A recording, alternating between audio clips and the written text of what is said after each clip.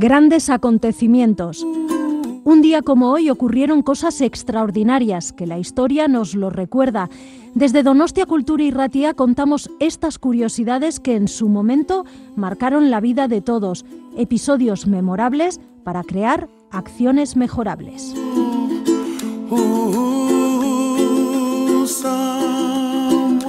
Grandes acontecimientos, Donostia Kultura y Ratia. Lo puedes encontrar en el dial de tu radio, en el 107.4, y lo traslada por las ondas hacia ti.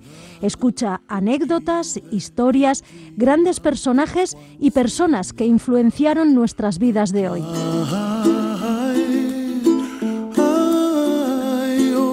Grandes acontecimientos, de la mano de Bisen Aramburu.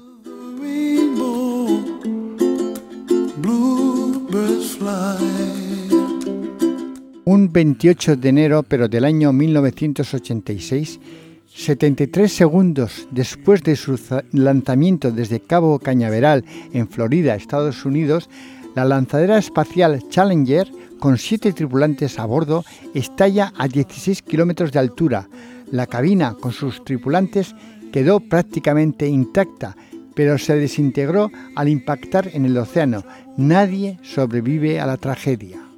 Un 28 de enero, pero del año 1671, el bucanero Henry Morgan destruye Ciudad de Panamá.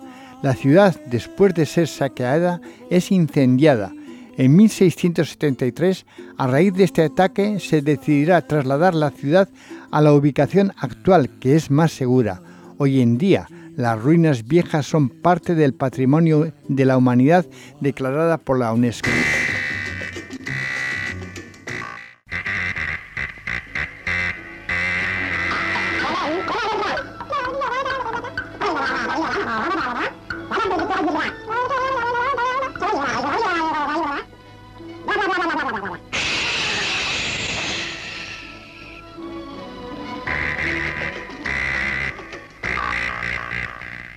Un 28 de enero, pero del año 814, muere en Aquisgrán, Alemania, Carlomagno, emperador del Sacro Imperio de Occidente, el reino europeo más importante de su época.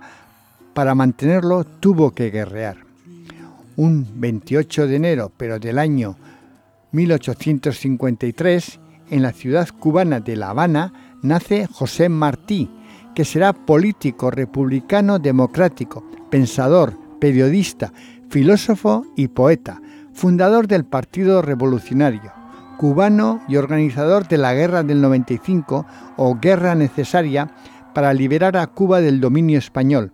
Pertenece al movimiento literario del modernismo y será combatiente. General mayor del Ejército de Liberación. Su prematura muerte a los 42 años en una emboscada lo convertirá en mártir de la lucha independentista cubana contra el dominio español.